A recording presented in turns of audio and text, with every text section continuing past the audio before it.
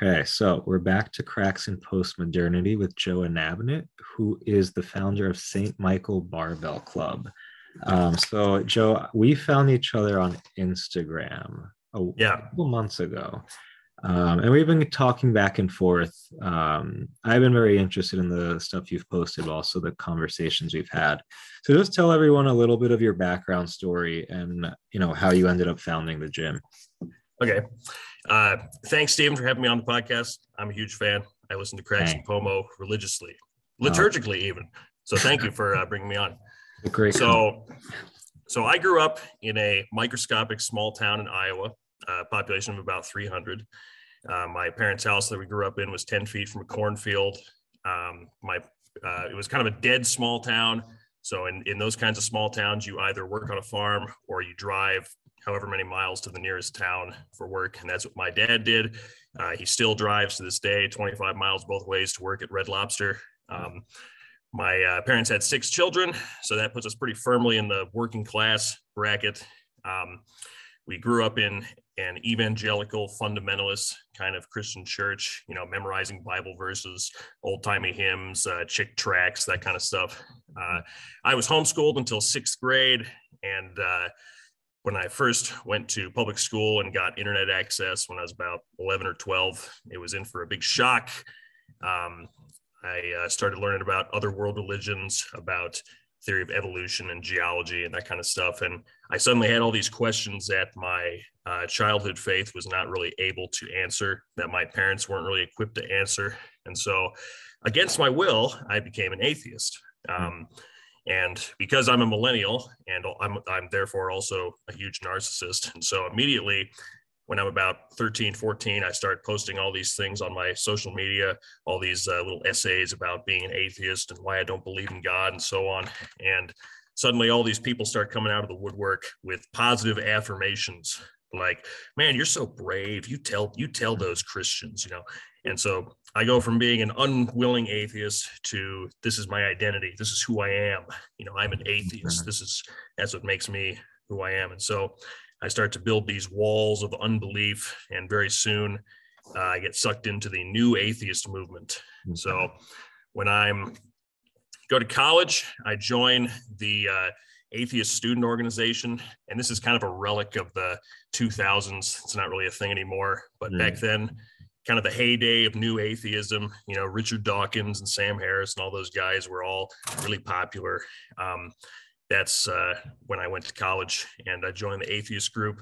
I could talk all day about all the terrible stuff we did.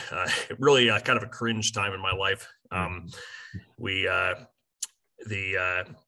did a lot of things that were just kind of mean spirited and ultimately were just very cruel to religious people. And, we wrote terrible things all over campus with sidewalk chalk and caused a big brawl on campus over that.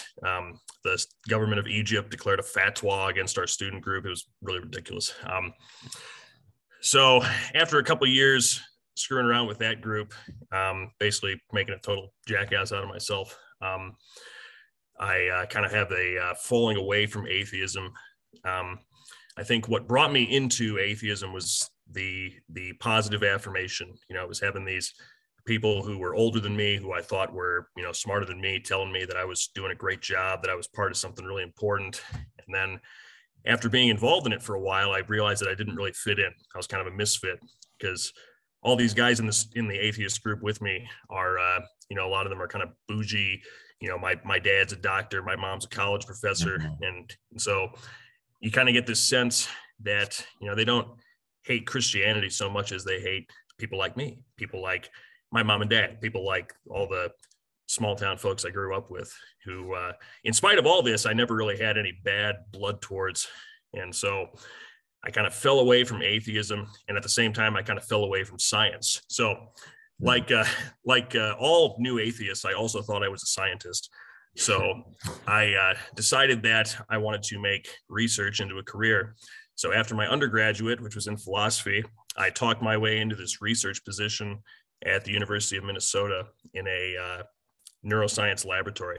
And it was a fun gig. It was a great professor, but I learned from that job that science is fake and that I didn't want to be a scientist.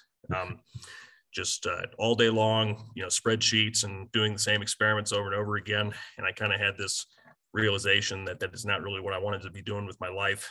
Going into my 20s, the prospect of going to school for 10 more years and being an adjunct professor after that just sounded really miserable. So I took my credits and turned it into a second bachelor's degree in psychology. And then I dropped out of college, and my wife and I at the time decided to start our family.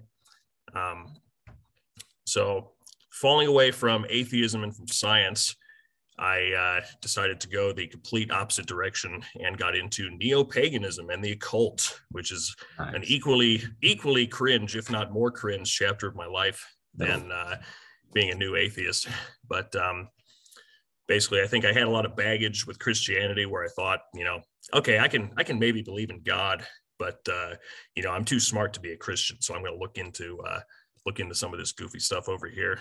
And I dabbled with that for a couple of years, and it was fun. And I was really influenced by characters like Nietzsche, and also by the traditionalist school. I was really into alchemy and Greek philosophy and things like that. But eventually, you kind of reach a spiritual dead end there, because I really wanted to actually worship God. And a lot of neo-paganism and the occult is more about, how do I come up with a super special religion just for me that fits all of my personal quirks? And I started to see that I wasn't really going to find what I was looking for playing around with that stuff. And further, at this point, I had a child, and I'm thinking to myself, all right, at some point, I got to make friends with other families. And all these guys who are doing neo-paganism with me, they're all kind of, I wouldn't leave my kid alone with them for 5 minutes. So backing away from that, and under the influence of my godfather, who is a religions professor, and who is he was also into perennialism, and he's a former Buddhist, and he's really well traveled. And so he encouraged me to investigate Catholicism. So this is, so I went to college in 2009, and 8 years later in 2017, I started going to Mass. We live in a small city in Iowa, which has about 130,000 people. Wow. There are about a dozen Catholic parishes. I went to 11 of those parishes and was not very impressed. I guess it was hard for me to see what the difference was between Methodism and Catholicism, because the Methodists had better music, but like slightly more liberal political positions. Yes, the David Haas experience is it's not really very alluring when you're a 26-year-old man. Nope. So I'm kind of on the fence about it still, and I learned about the Latin Mass in town. So I go there. It's at 7 o'clock in the morning. The priest who does it is like a literal wizard. He's this guy who you stand in the same room with him, and it's like you feel uncomfortable because he's so holy. But so I go there, and suddenly I see it. I suddenly understand what all this Catholicism stuff is about, because the priest is facing the altar, and the congregation is facing the altar with the priest. And it's like we're at the foot of the cross, dude. It was really cool. So shortly after that, I started inquiring a little more seriously. And in 2019, after a lot of blood, sweat, and tears, my wife and I were both baptized Catholic. Wow. And that's how we came into the church.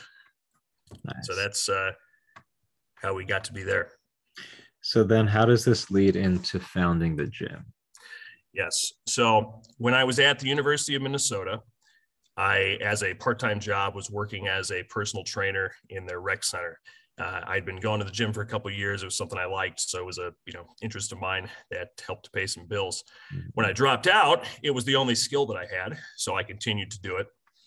And after leaving school, I continued to work as a trainer, and eventually had a gym in my basement, because it's kind of an easy business to start. You get the stuff in your house, and you get the nerve to ask somebody to come to your basement to work out, and suddenly that you're a private personal trainer.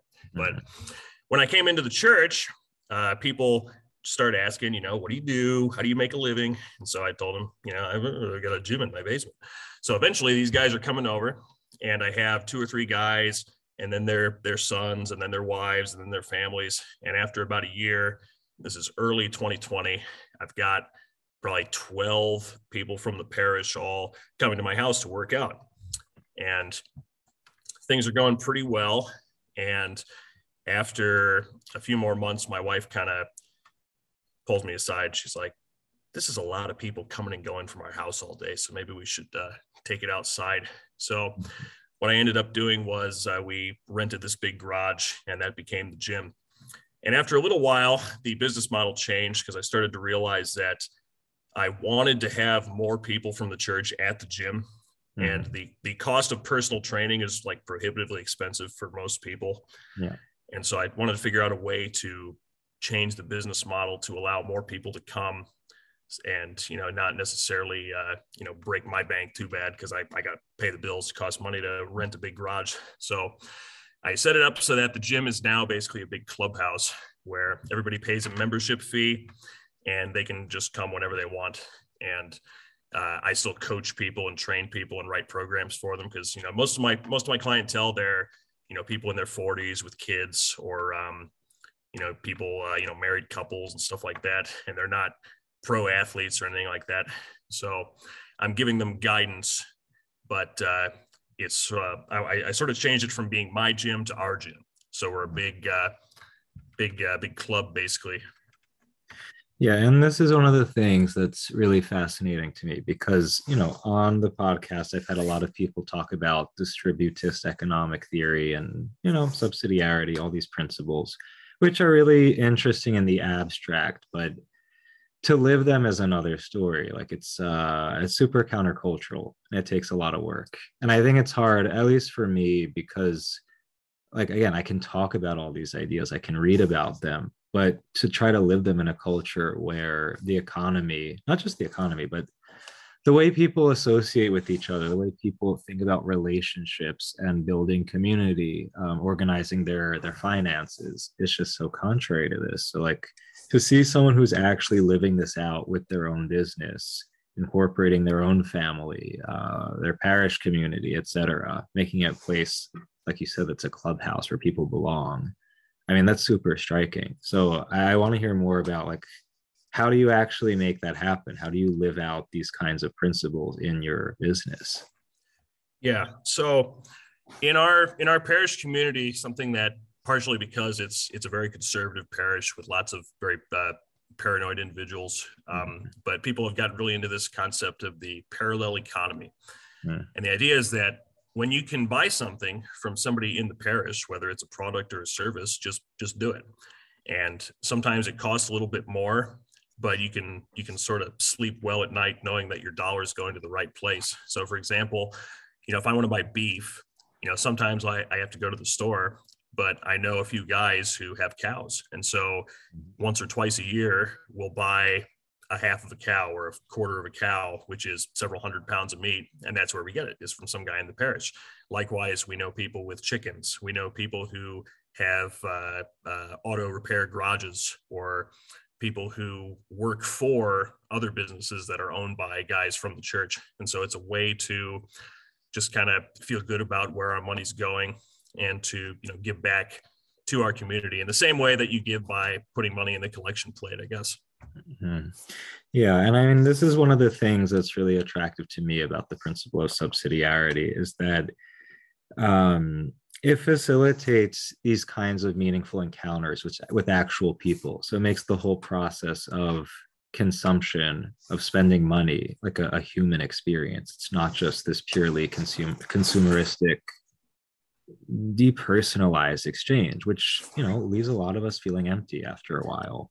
And that's what drives us to keep consuming ultimately, because what we need is that human encounter that is meaningful. But again, if there's no relationship, if there's no human element to the way I'm going about spending my money and engaging in, using resources, then it's, again, you're empty.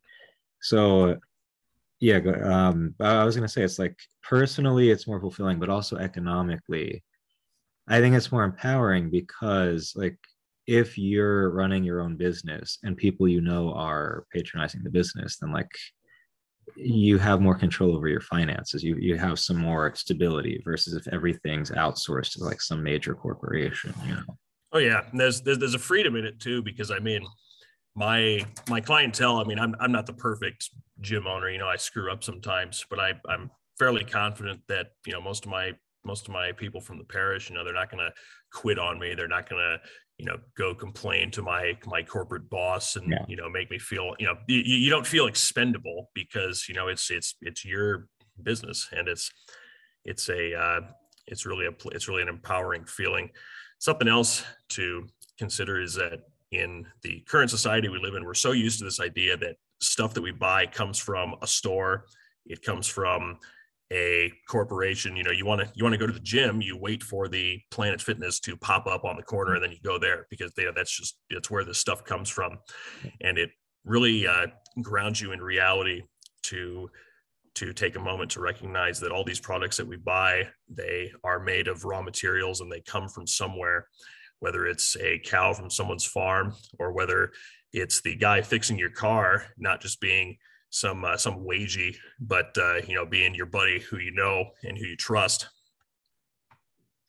Yeah, and I mean, can you tell more about like what about working or running a gym where there are these people with families with kids running around? Like, tell us more about why it's personally fulfilling for you. Like, what experiences have you had, or like, are there any specific things you can share about it?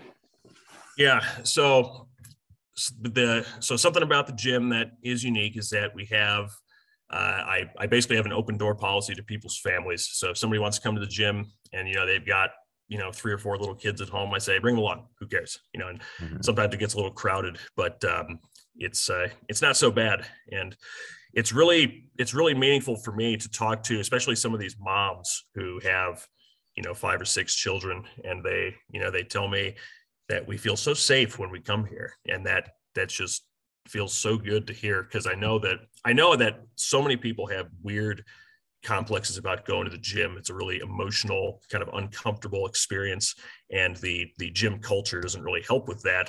Mhm. But for these moms who, and you know, I'm a big believer that a mom of 6 is like one of the most powerful people in the world. That's like a superhuman person. And so to get that kind of compliment from someone like that is super meaningful.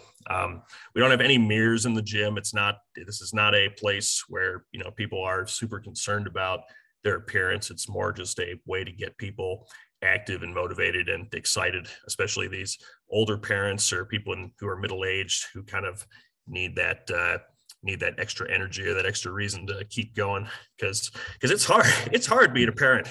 It's hard doing this stuff day in and day out. Yeah, and I mean, when you're talking about like these major corporation gym chains, I think on one level, when you think about the business model itself and the experience of going to one of those gyms, again, like you can feel how depersonalized the experience is. Like, sure, you can get a trainer, you can go to classes, and maybe you can build a community like that, but the whole structure of it, like the fact that there's all this bureaucracy, like if you want to change your membership, if you're moving, like there are all these fees and you have to call an 800 number, and Oh yeah, and then the members themselves are all walking around with their headphones in and trying to avoid making eye contact with each other. You know, it's so uncomfortable. You know, it's something I never liked. You know, it's part of why I went from working in a gym to working in my basement, is because, you know, the anxiety that comes with being in this room where you're around all these awkward individuals and you're trying to not get too close to any of them is just really strange. It's really yeah. depersonalized for sure. No, and it's depressing because then the culture that it kind of generates around the body, around fitness and health, is really distorted because you're creating these super atomized individuals who look at the body now as like as raw material, as like, it really becomes this machine-like process when you go to each part of the gym and you work each part of the body. But again, it's like, for what end? Like, is it for the sake of some higher ideal, or is it just merely I don't know, something very superficial? Is it something purely vain? And it becomes like when it's this totally atomized experience that turns you into like a cog in a machine that's benefiting these major corporations, it's just depressing and lonely. So to hear about a gym where that's not the way you look at the body, that's not the way you look at the person, like I can just imagine how empowering that is, because I know from the times that I've gone to those kinds of gyms, like it's not a happy experience, you know. Oh yeah, yeah. The corporate fitness model is this idea where you go to the gym because that's like it should be like brushing your teeth. It should be something that you feel bad if you don't do. But there's no goal necessarily, because they give you these conflicting messages, right? You're supposed to go to the gym, but at Planet Fitness they give you free pizza, or they tell you that if you work too hard at Planet Fitness, there's an alarm that goes off, wee woo wee woo, Yeah, if you the like a lung grunt alarm. machine or Yeah, something. it's which is really strange. And then it pushes this idea that basically you can live forever, and that the reason you should work out is to allow you to live longer, which is something I am strongly opposed to. I work out so I can die faster, but the the corporate culture is so wrapped up in these things, and it really makes you feel just these really mixed messages. And the goal, of course, is to keep you subscribed to that membership so that you don't cancel it, because you don't really want to go, but you feel bad canceling it because then you're not a person who has a gym membership, and that's that means you're lazy or something. No, the mixed messaging, it's like it's so conflicting because first of all, as you said, like there are mirrors everywhere. So like they're really pushing you to be super self-conscious and vain, egotistical, keep staring at yourself and your progress. But then like some of the gyms, I see the kind of advertising they have on the screens and on the walls, like I see this stuff like, oh, it's not about how you look, it's about how you feel. It's about, just being healthy. But it's all these sentimental kind of signaling, but at the end of the day, like what the it doesn't challenge this understanding of the body as like, again, raw material that you have to make appealing, you have to make marketable. And I think this just speaks to the cognitive dissonance of neoliberalism itself, that it's pushing this idea of like, let's be free, let's be who we are, while in reality, like we're in the hands of these global corporate elites who are telling us who we are. They're telling us who to be, Yeah. so that we can spend more money to benefit them. Yeah, it's diabolical almost, because it's very much the way that sin makes us into slaves, in the same way that these corporations tell us that we're free to choose from their various products, and then they use marketing to sort of make us slaves to those products, so we think that we need them, just like we think we need to commit sins. And it's very it sucks. Can you say more though about how like men are specifically targeted by these kinds of marketing campaigns and like, yeah, these ideal images? Because like on one hand you have this, I guess we can say, a superficial notion of masculinity as like, oh, looking a certain way, having a certain body type. When I don't know, like when I think about it, like there's nothing truly masculine about it. Like it's kind of emasculating in the sense that like you lose sense of what your body's actually for. Again, like what is this all ordered towards? Oh yeah, and the cult of aesthetic bodybuilding is very feminine. It's very Yeah. wrapped around this just obsession with your appearance for the sake of how others perceive you. It's about living up to some kind of ideal in order to impress others. It's very, very, very feminine. And something else that men have to deal with is that the standard for a man's body is extremely high. I know that women have body image issues more often than men do generally, but the standard that a man's body is supposed to be is something that is like the Greek Adonis. It's something that only very few men have achieved, and they only sustain for a short period of time. And so, you're like a six-pack abs, for example, like almost nobody can get and maintain six-pack abs for more than a few weeks at a time. Yeah. And it's something that you deliberately train for and diet for, and dehydrate yourself for, and it's totally removed from any kind of health or performance aspect. Yeah. But yet that's the gold standard of the corporate fitness model is, come over here and get your 6-week 6-pack abs, whatever, only $60 or, whatever the deal is. And when you fail, the message is that, oh, well, you failed because you probably didn't try hard enough. It's not because it's unrealistic for you to change your body that dramatically in 6 weeks. It's because, clearly the program's fine, but you just didn't try hard enough. And so you didn't get the desired result. And that kind of thing contributes to the Eeyoreism, oh, I guess I can't do it. I guess I'm just not good enough. And that's the way that so many men feel.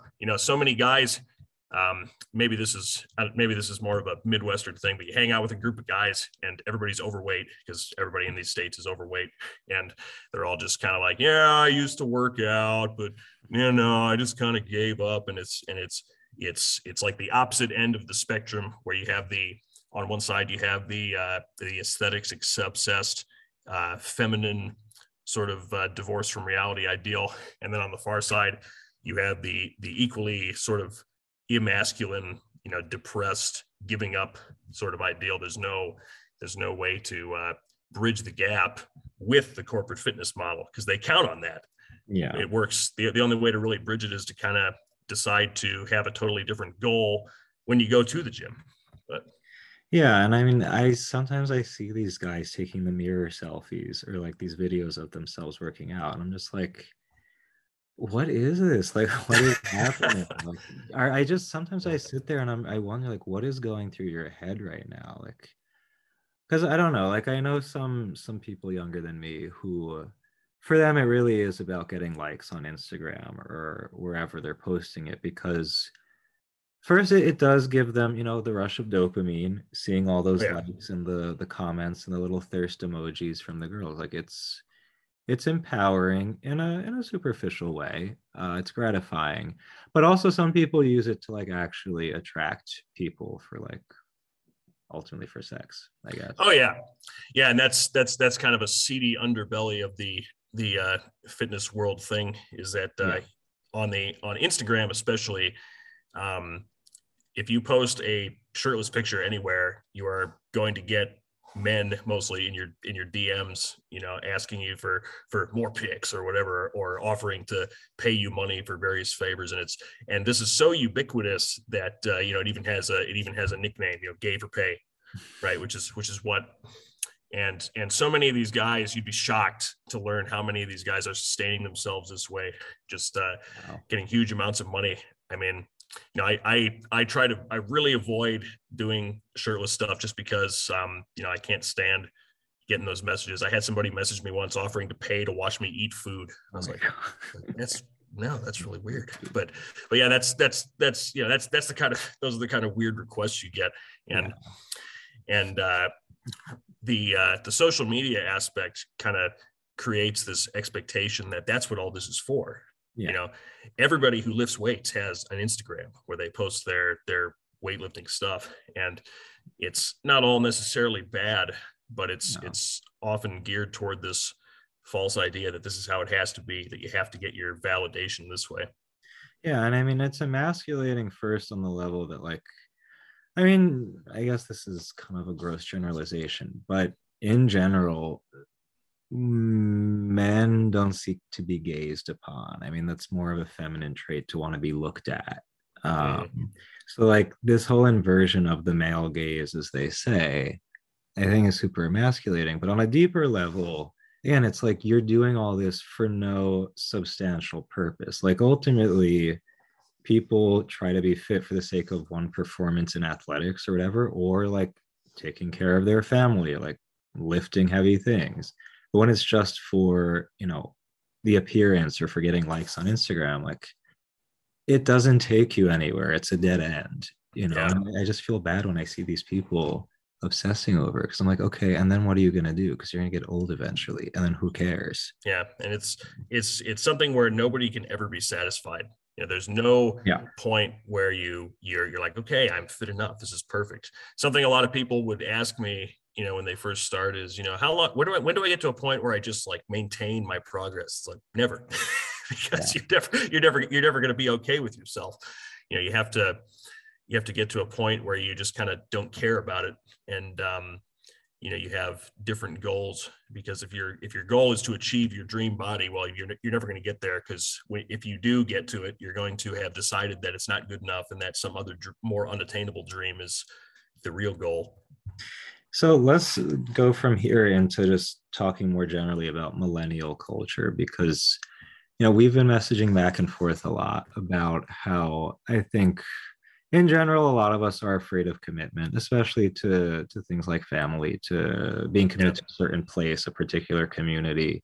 And I think, like, we've also talked about the kind of geographical differences, because I'm on the East Coast. I'm in more of an urban area where, yeah, like it's not normal to plant your roots. It's not normal to make commitments at a young age, especially to marriage or some kind of consecrated life. But and I think in the Midwest, probably a little different, but I don't know, speaking as someone who's in that kind of age bracket, what is it like for you living this kind of life, like with the family, being part of a community, running your own business in a culture where that's not really the norm? Yeah. So I'm 31.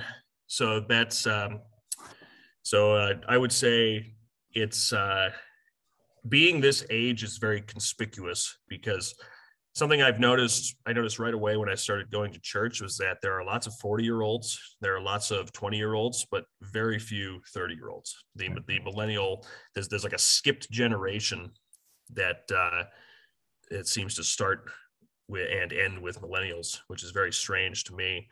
I'm not sure what the cause of that is. I could speculate that perhaps we were raised to believe that religion was over, that history was over, and that there was no need for it. And then when Gen Z started going to church again and being a little bit more normal, we were just sort of left out in the cold with our, holding the bag. But being a parent especially has been very alienating from people my own age, because I know very few people my age who are parents. Like even in the the Latin Mass church community, there aren't very many. There are younger parents, there are older parents, and you barely ever see support for that kind of thing. So what I mean is that, so for example, when our second child was born, so our first child was our son, and then we had a daughter, so we had one of each. And the number of people who came out of nowhere to be like, "Oh, that's so perfect! You have one of each. Now you can be done." Or I even had one of my great aunts who I had never met before. We're at this family function, and she says, "Oh, that's so great! You have one of each. You think you'll get a vasectomy?" Like who the hell are you? I didn't even know who you were 5 minutes ago. But and then my cousin, "Oh, that's perfect. You got two. I got snipped after we had our two." And it's like the idea that you would do what the Catholic Church asks you to do, which is to be a parent and be open to life, is totally foreign to this culture, because you're supposed to make your own life. You're supposed to plan your family. You're not supposed to accept just kind of trust God and accept what happens. So it's been very very strange. I'm thankful to have so many other families, even if the parents are 10 years older, to rely on and to get advice from, because I wouldn't find very much from people my age. Yeah, because I see how much this fear of risk, this fear of responsibility, at least for me, I know a lot of it comes from the way that I was raised and the stuff that I was told. Like, as long as you try your best, that's good enough. And if you want to quit, then, it's okay. Or I don't know, like if you don't want to go outside your comfort zone, like all these kinds of things, which are, again, very comfortable to hear, become this dead end. And I just wonder, I don't know, because I see how I myself, I am caught in this kind of mentality, and it's easier said than done to overcome. But this ideal of bourgeois comfort without responsibility, without risk, without long-term commitment, I think a lot of us are unhappy. Like, yeah, we're not fulfilled. And we come up with all these excuses for why we shouldn't have to step outside of our comfort zone, or we cling to these victim narratives of why it's not fair that X, Y, and Z. But why do you think it's so hard for a lot of us to not just say, like, okay, yeah, like I am unhappy living in this bourgeois type of comfort lifestyle. Why do a lot of us not take that risk? So we have two problems happening at the same time. The first is that we have an extremely large number of choices. Mm-hmm. And so anytime you choose one, you put aside many other possible options. And if you're practicing the Catholic faith, you don't get to just undo your choice by getting a divorce or whatever, or getting an abortion, God forbid. You have to stick with it. The other problem is that the philosophy of existentialism has shaped our culture so dramatically. This idea that not only do you get to decide the design of your own life, but if you don't do that, you failed. It's like you have this existential duty to make something interesting out of yourself. And so anytime you make a choice, you have this intense pressure that's like, oh, I hope you're making the right choice, because you only get to do this once. Yeah. But the result is that you don't ever make the choice, and then you find yourself just sort of holding the bag once again, going into your 30s, going into your 40s, and you're still just doing a job that you don't like all that much, and living alone with cats and so on, which is what so many people my age end up doing. And they're starting to I fear for what's going to happen when a lot of my friends end up being 40 years old, single, childless, not happy in their jobs. I can't imagine the existential pain that would come from such a position. Yeah, I mean, I know for me, the only way to kind of overcome that fear of stepping outside of the comfort zone and taking on risk, responsibility, like I know I need to be surrounded by other people who are gonna just walk with me and like encourage me to like keep striving for what is more fulfilling. Because if it's just by myself, like I can't muster up that courage, that strength to do it. And I mean, and ultimately, without a belief in something that's transcendent, then Oh yeah. then there is no point to take on responsibility or take on risk, because then there's no promise that when things get difficult, when things get uncomfortable, then that there's some value in it. So I don't know, like on one hand, yeah, like I'm critical of how a lot of people I know who kind of feed into this culture, but at the same time, I don't think it's just a matter of like you need to make the decision to be more responsible. I think people need to support each other. Like people need to accompany each other in life. Yeah. By ourselves, what are we going to live for? Nothing. Yeah. And the transcendent ideal is also extremely important. So, I mean, it is true that where I live, it's a little bit more normal for people to get married and settle down, but it's also the case that, I'm fortunate that I made this choice, because I wouldn't have made it on my own. I don't think, I think there was divine intervention for certain, but it was, for me, it was an irrational choice. I felt like I wanted to commit to something, and in this case it was being married, because I had been an atheist for most of my adult life, and I'm about 24, and I found myself, married, and I thought, gosh, these things that I claimed to believe for the last 10 years all contradict the choice in life that I'm making. So I have to either choose to be married or choose to be an atheist. I can't really do both. And irrationally, purely based on my feelings, I chose to be married. And that was a choice that, drastically shaped the rest of my life. Right. And it was the same thing with becoming Catholic, I guess. If I had tried to come up with a completely logical, consistent, self-contained argument for why I was becoming Catholic, I probably wouldn't have been able to. But I just kind of decided, I think I'll do it in a moment of irrational inspiration. And that's something that is another element of being a millennial, is this sort of crippling self-examination at all times of all the choices we're making. This desire to be able to explain and to reason and to have a perfect argument for everything that you do, instead of just doing it. And I think that's the downside of like this super subjectivist worldview that a lot of us are raised with, that like if everything's about me and my feelings, then what ends up happening is I become super self-conscious of myself, super self-referential, and then I'm always conscious of my flaws and how I screw up. And I think when we're taught to think from like, if the point of departure is something objective, something outside of me, then like my flaws and my limitations are not that big of a deal anymore, because then I'm not just looking at myself. I'm looking at my relationship with what's happening in my life, like whether it's the people or my work, whatever, because otherwise, like just looking at myself, it's crippling because I'm going to make a mess all the time. Oh, yeah. And we're forced to confront at all times our own limitations, Yeah. which They'll never go away. Yeah, and which we're sort of raised to believe, not necessarily by our parents, but by all the media that has been so popular throughout our lifetimes. This idea that we're like the protagonists in our own Harry Potter novel, and whatever, and everything's going to turn out okay if we just try to do the right thing. And often they don't, because you and I are not Harry Potter. We are mere mortals, and we have to make choices, and we have to cope with the flaws that are built into us that God gave us to give us direction, really. Yeah. So before we wrap up, I did want to talk about Mishima. How do you say it? Mishima? I've heard Mishima mostly. Mishima. Okay. So I found him because a lot of people I follow for some reason just started posting about him, and I had no idea who he was. I'm not a super what do you call an Asiaphile? I'm just not super familiar with like Japanese culture. Not that I have anything against it.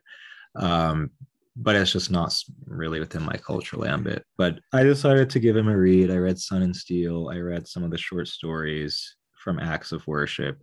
And it's fascinating because he speaks to this whole, like, I don't know, this aestheticism from a very like Japanese perspective, but like you see him borrowing some Catholic imagery, some like I guess some paganish stuff you could say. A little bit fascistic at times, but I don't know, just this understanding of the body, like it's an aestheticism that has substance behind it. Like he's definitely saying something, even though ultimately, yeah, like I think it could fall empty. I don't know, but I'm curious to hear your point of view, especially as someone who's into fitness and that. Yeah. So Mishima had a huge impact on my life for sure. So I encountered him twice. So the first time I encountered Mishima was in college, when I was working in the research lab. I took this class on psychology of gender and sexuality. And Mishima comes up suddenly, and he's presented to me as this gay, bohemian, mentally ill person who's oppressed by the traditional Japanese society, which is how he viewed himself for a large portion of his life. But then I encountered him shortly after in like radical right-wing chat rooms, as this based fascist samurai warrior. And both those people are Mishima, and they sort of both are part of his story, which is what makes him so interesting, that he can't be boxed in so easily. But so he's kind of like a millennial before there were millennials. He's this person who he's kind of bookish. He's a geeky, young, weak child who is kind of spends too much time with his mom. He's shut inside. He reads books and writes books, and he becomes very obsessed with this idea that he is different from everyone else. And he starts writing poetry and plays and books that are all sort of centered around all the ways that he's different from other people. But as he gets older, he looks back on his life and he recognizes that at this period of time, he was very disconnected from reality. And part of that is that he was disconnected from his own body. And so it was like he used his essays and his writing as a way to sort of talk about high concepts and about tragedy and about beauty and about death. But his body could not possibly understand any of those things, because he had the body of someone who shied away from any kind of heroic virtue.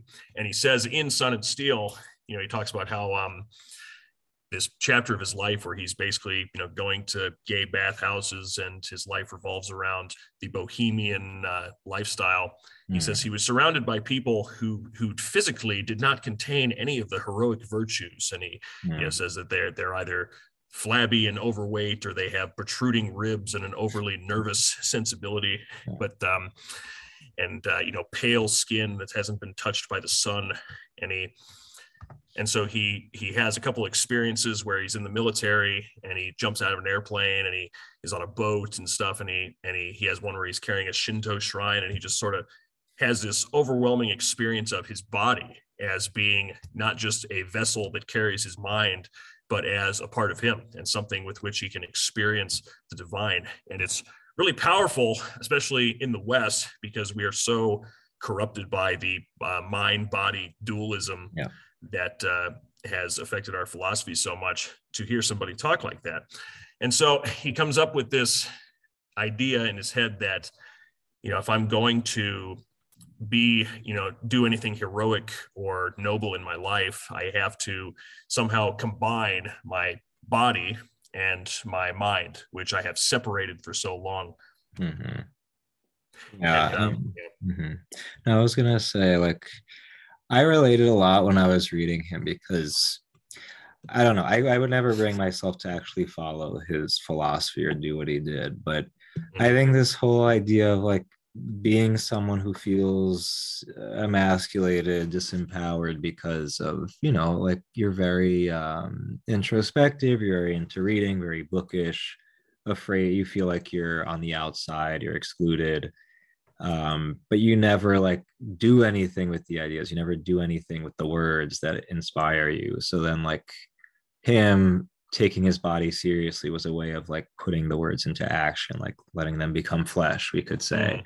And I think what's also interesting is like he embodies this certain like gay archetypes, which are definitely not politically correct, because on one hand there's the Freudian kind of thing where like, like overly attached to the mother, never really embraces his own malehood. So like, and you can see in the short stories how alienated he felt from these boys, and how you see how that alienation turns into this like eroticizing them.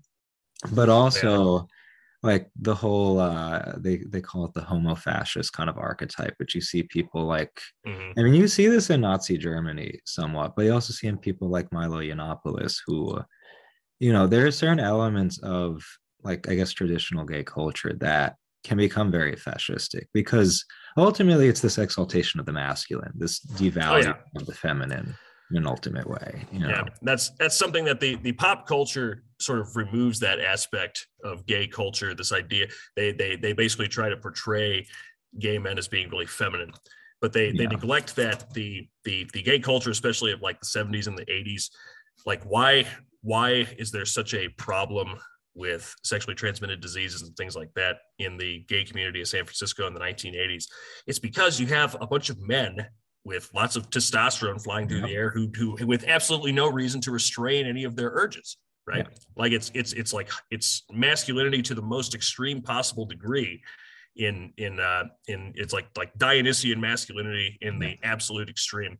But the pop culture, of course, tries to restrain that, and it says no, gay people are just like straight people, except they happen to like people of the same sex, and so now they're gonna get married and all that stuff. It's really strange. And it's good to see that a lot of people, even though I don't agree with their choices necessarily, there are a lot of gay people who reject that. They say, no, we want to be different because we are different. We don't fit into this because we're not just women in men's bodies. We are gay men. That's who we are. Now, I don't necessarily agree with that sort of identifying yourself that way. I think that's definitely a kind of a postmodern thing. But I think that's the superior choice to being a bougie gay couple, living in the suburbs. Yeah, and that's just boring too. Yeah. Anyway, so Joe, thank you for coming on. Anything you want to plug before we go? Well, you can follow me on Instagram at St. Michael Barbell. I'm happy to follow. I usually post my schizo rants on my story, so I'm happy to entertain conversations with people. It's been really cool being on my favorite podcast. I've lost my train of thought. I'm sorry. Okay. It's getting late. It's late for me. I go to bed at like 9:00, shortly after the kids. So everyone can go follow you on IG. And again, thanks, Joe, for coming on. Thank you so much for having me, Stephen. Yeah.